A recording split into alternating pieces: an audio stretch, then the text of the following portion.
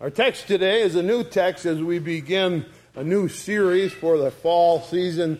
This series will lead us up into Thanksgiving time. So for the rest of this month and October and up the week or two into November, we'll be studying the topic, a new topic.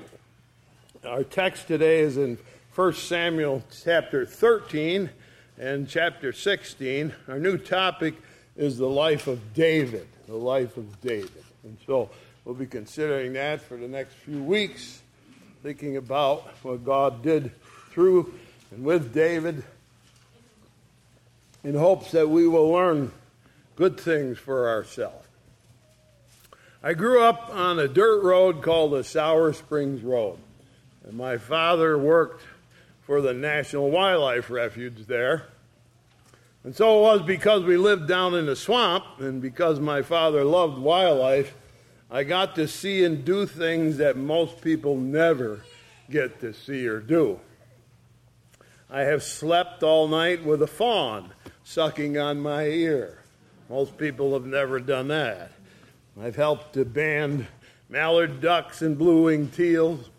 I've climbed on top of a cage full of turkey buzzards and smelled their rotten stench.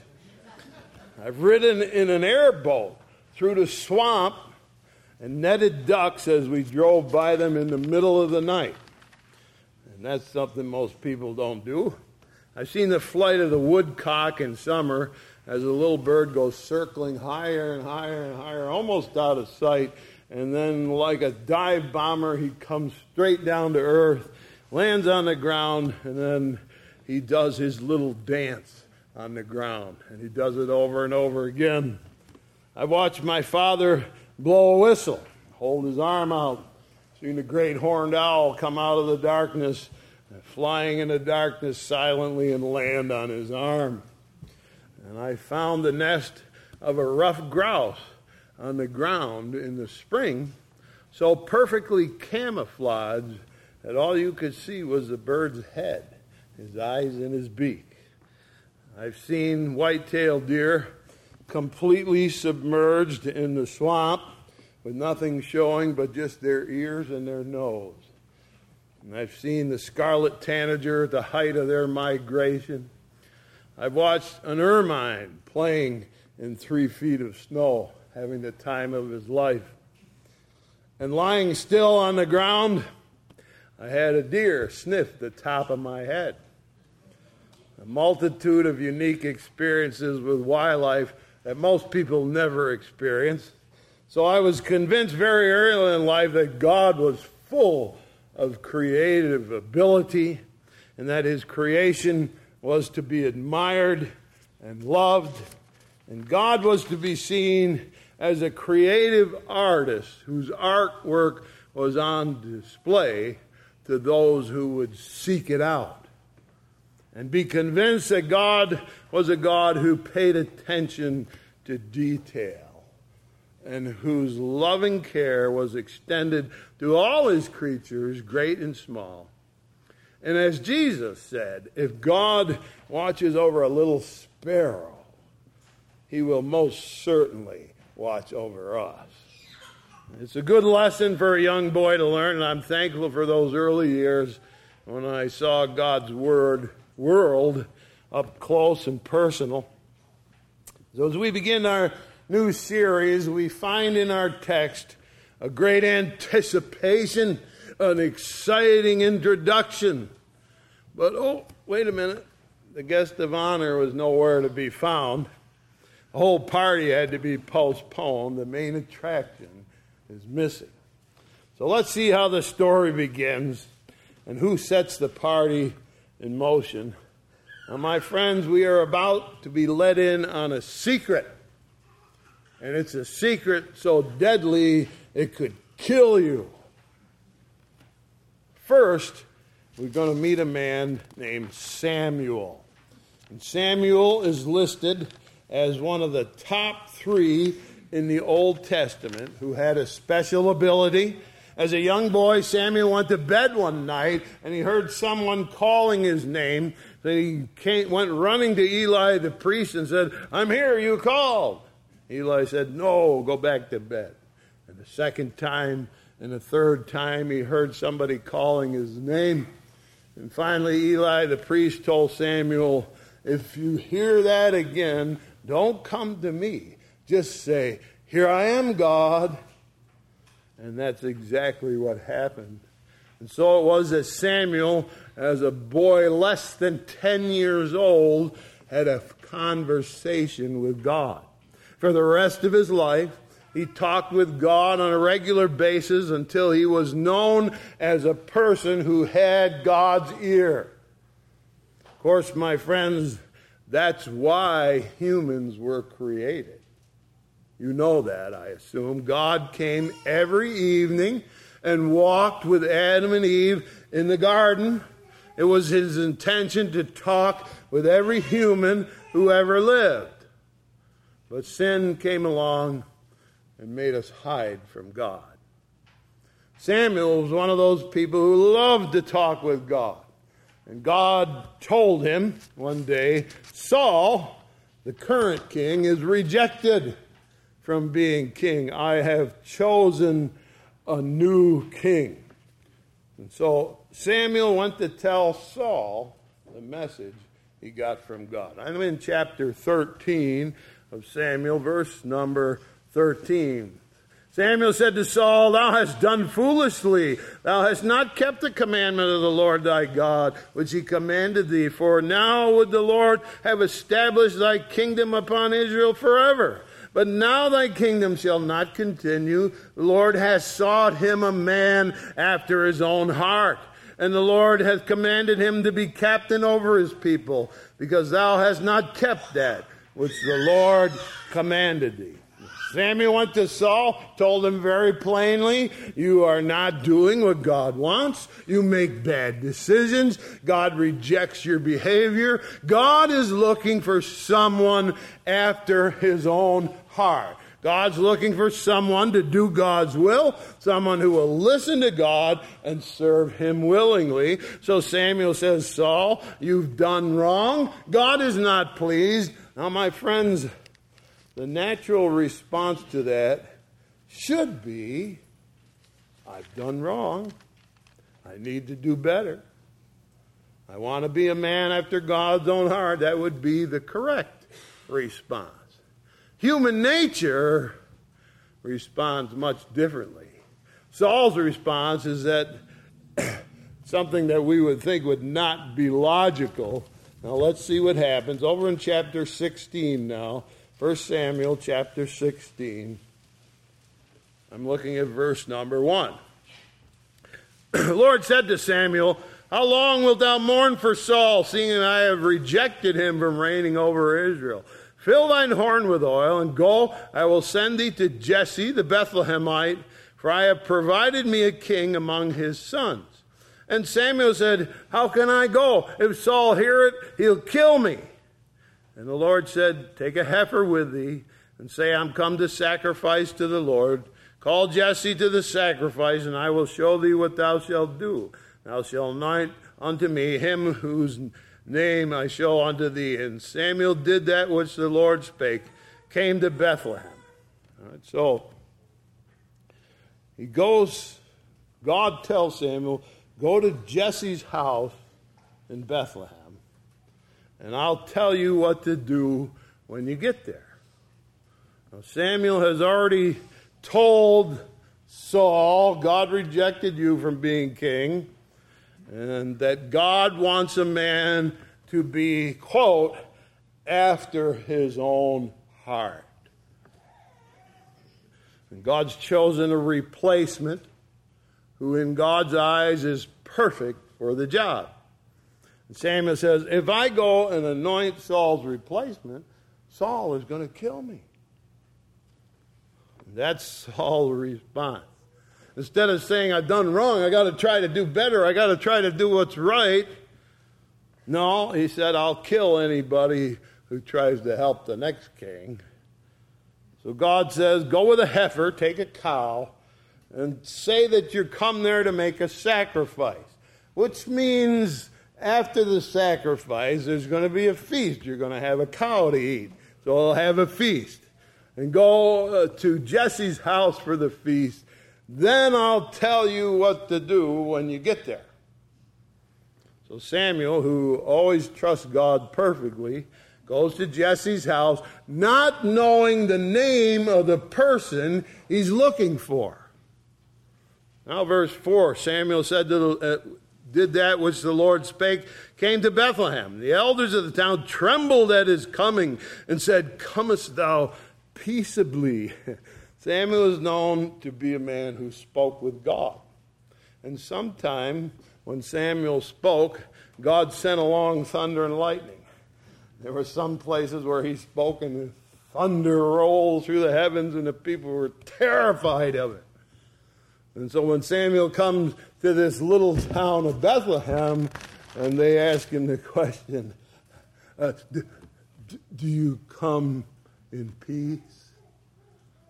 He says, sure, with a little smile. He says, I'm just going to have a sacrifice and a feast. And he calls Jesse and his sons to the feast. Now remember, it's a secret.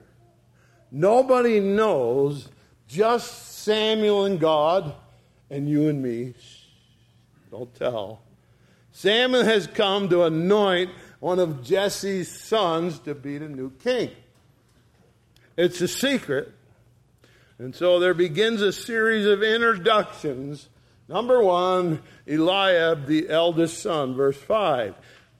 He says, Peaceably I'm come to the sacrifice to the Lord, to sacrifice with me. And he sanctified Jesse and his sons, called them to the sacrifice. It came to pass, when they were come, he looked on Eliab and said, Surely the Lord's anointed is before him. But the Lord said to Samuel, Look not on his countenance, nor the height of his stature, as I have refused him. For the Lord seeth not as a man seeth, for man looketh on the outward appearance, but the Lord looketh on the heart. There he stands, this young man, Eliab, probably over 30 years old, in the prime of his life. He's tall, he's handsome, he's a fine figure of a man. And under his breath, Samuel looks at this magnificent fellow and says, That must be him. In verse 7, the Lord says, Look not on his countenance, I have refused him. Man looks on the outward appearance, God looks on it. My friend, God has his ways. Even for someone as experienced as Samuel. And God says to Samuel, I want you to learn to look at things differently. I want you to try to see things the way God sees them. I want you to look inside, not on the outside. And I ask you today, my friends, how do you look at life? How do you see things? Do you see what God sees? Or do you look at life through your own eyes? God wants us to look harder and to concentrate and to look deeper. It says in the New Testament, let this mind be in you that was in Christ Jesus. Or you need to learn to think like Jesus did.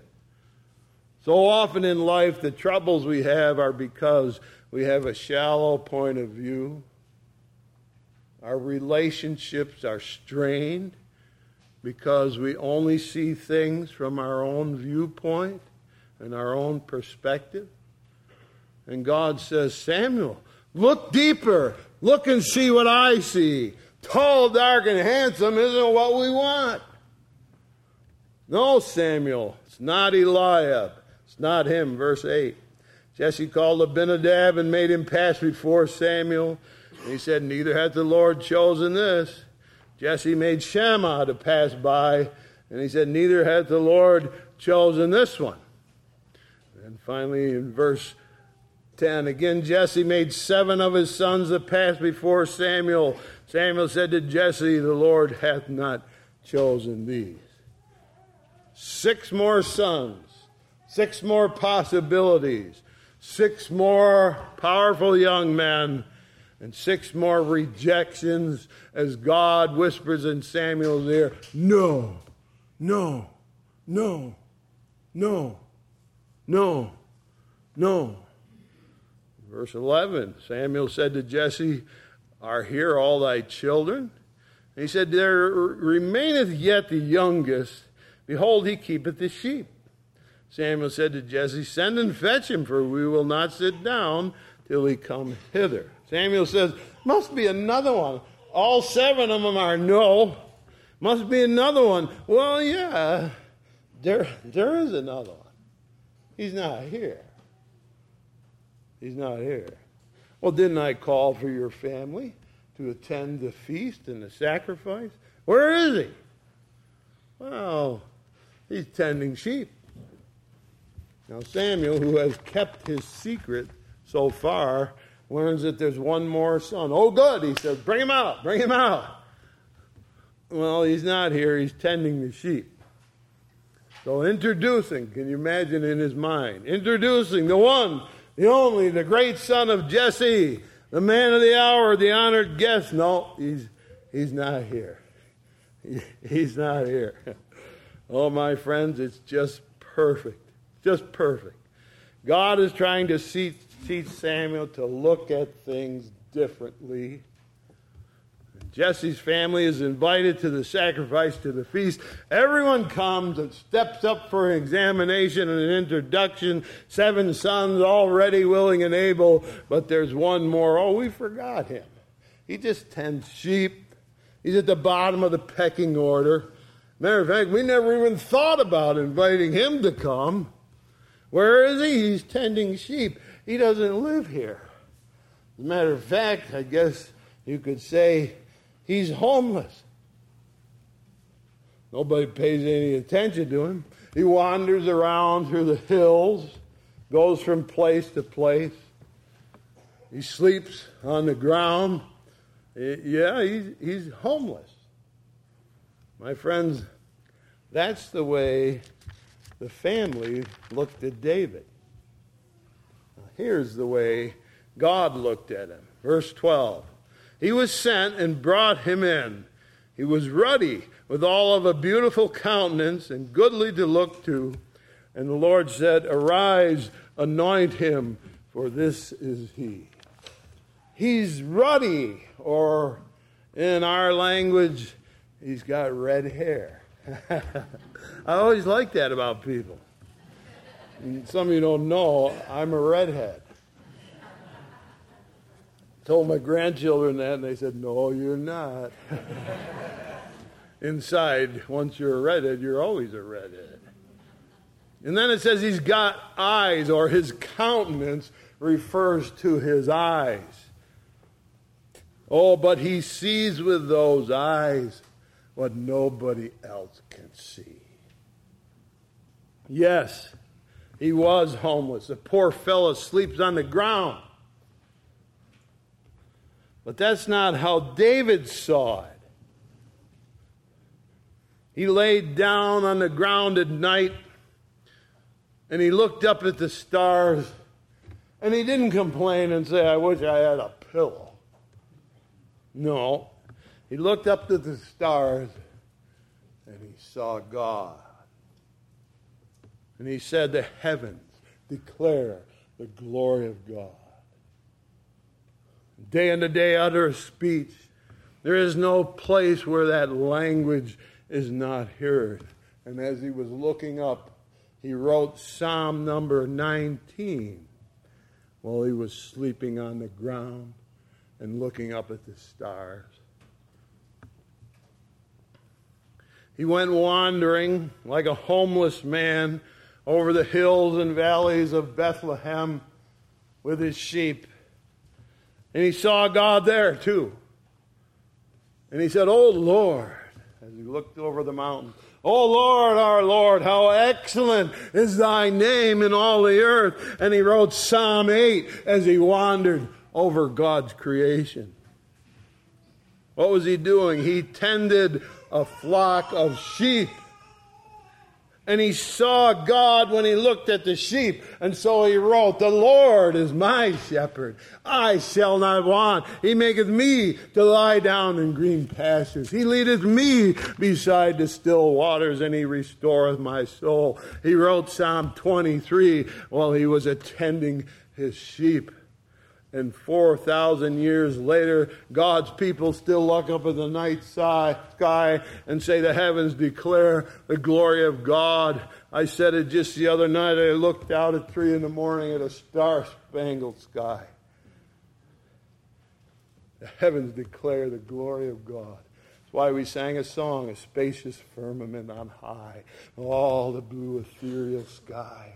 Spangled heavens, a shining frame, their great original proclaim. The unwearied sun from day to day does his Creator's power display and publishes to every land the work of an almighty hand. Heavens declare the glory of God. I said it when I looked up at the stars. And when I remember driving through Yellowstone Park for the first time, and I saw the elk, and I turned a corner, and there was a great waterfall, and then I went a little farther, and there's a geyser, and then a hot spring, and all I could say was, "Oh Lord, our Lord, how excellent is thy name in all the earth." Every turn I made. Quoting what David wrote 4,000 years ago. And for hundreds of years, people have stood beside the grave of their loved ones and read the words, "Surely goodness and mercy shall follow me all the days of my life, and I will dwell in the house of the Lord forever." David's inspiring words from Psalm 23. He was a teenager, maybe 16 years old. But he saw what nobody else could see. Yes, he was homeless. Yes, he was considered by his own family and by his father to be insignificant. Not worth noticing. Certainly not important enough to come to the feast. But in God's eyes, he was the great anointed one. He was God's own favorite. And God gave him a gift. He gave him the gift of music. And he saw God in the stars and in the rolling hills and in the shepherd's care of his flock. And he began to write music coming from his heart. And he poured those words into music. Some people have that special gift that comes from God. They can hear what others cannot hear. Beethoven, as a small boy, ran to his father and said, Father, it's thundering in E flat. He heard what nobody else could hear. Handel's housekeeper came to his house one morning, saw him running around the house, crying his eyes out. He'd just written the Hallelujah chorus. He heard what other people couldn't hear. And David wrote, clap your hands, you people, shout unto God with a voice of triumph, Psalm 47, because he heard what nobody else can hear. What a young man. He's a teenager, so full of God he can see things like God sees them. He hears what God hears. He feels no anger or no bitterness because his family pays no attention to him. Or even if they think he's insignificant, it's no problem. For David, after all, has caught the eye of God. His music caught the ear of God. And God said, there's a man after my own heart. I just love that homeless, insignificant shepherd boy. I love David. Oh, my friends, how do you see the world? Is it all trouble and trials? Is it all strife and stress? Or do you see what nobody else can see? Do you see God as a king? Do you consider it your mission in life to do whatever he says to do? Is God that all-important, most essential thing in your life? Has he changed your point of view from homeless to heavenly? From insignificant to incomparable, from ignored to ever blessed. Can God call you someone after his own heart? Do you seek after the answers and look at things the way that God says are important? Have you learned to overlook outward appearances and focus on the inward heart and mind? Can you see what nobody else can see? David, teenage boy, saw what others could not see. Alone in the wilderness with his sheep, he sang to God. He sang about what he saw, and God looked down and said, there's my choice. That's my boy. I want him to be the king of Israel. And he's so in tune with me that someday, 2,000 years later, I will come to the earth and live among people, and I will consider it an honor when people call me the Son of David. So it was, David, uninvited to the feast, is actually the guest of honor. When he finally arrives, God says in Samuel's ear, there he is. He's the one. In verse number 13, Samuel took the horn of oil, anointed him in the midst of his brethren, and the Spirit of the Lord came upon David from that day forward. So Samuel rose up and went to Ramah. So the secret is out. David is chosen to be a king, anointed by Samuel in front of his brothers, and you might think, there, now David will get the respect he deserves. Oh, no. Not for one moment. Jesse and his 7 sons will not learn to see things like God sees them. Man looks on the outside, God looks on the heart. David has a long road ahead of him. But when you see God everywhere, and when you love to please God, and come what may, it's more important to you to do the will of God than any other thing.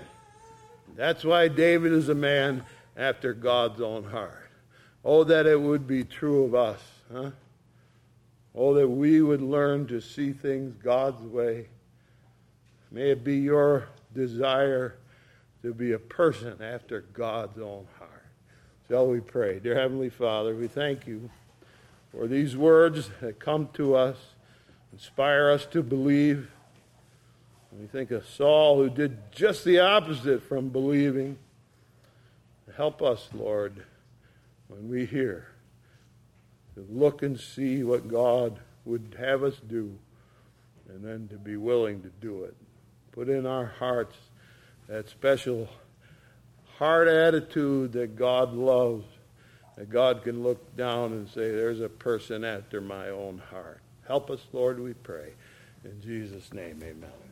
In closing, I'd like you to turn with me in your hymn books, if you will, to hymn number 225.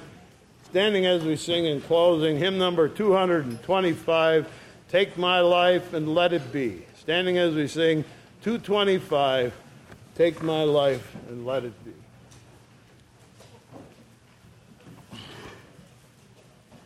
225.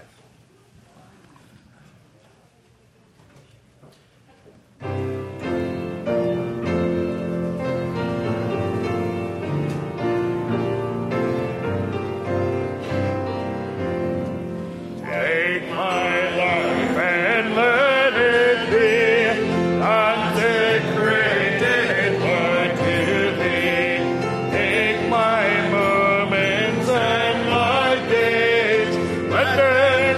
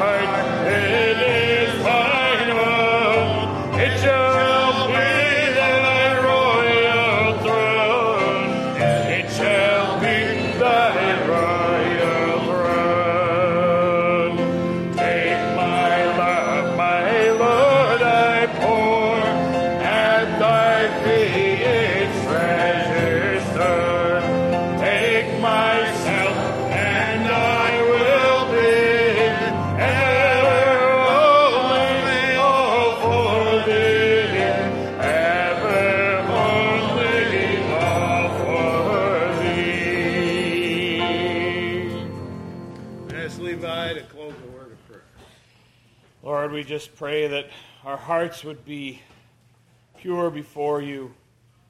You would help us to give ourselves over to you, to look at life in a different way and to learn to look at our life from your perspective, not the perspective of everyone around us, not with an earthly look, but to look at all things in the way that you have been a mighty creator and you have done mighty things and that you have great work to do in our lives.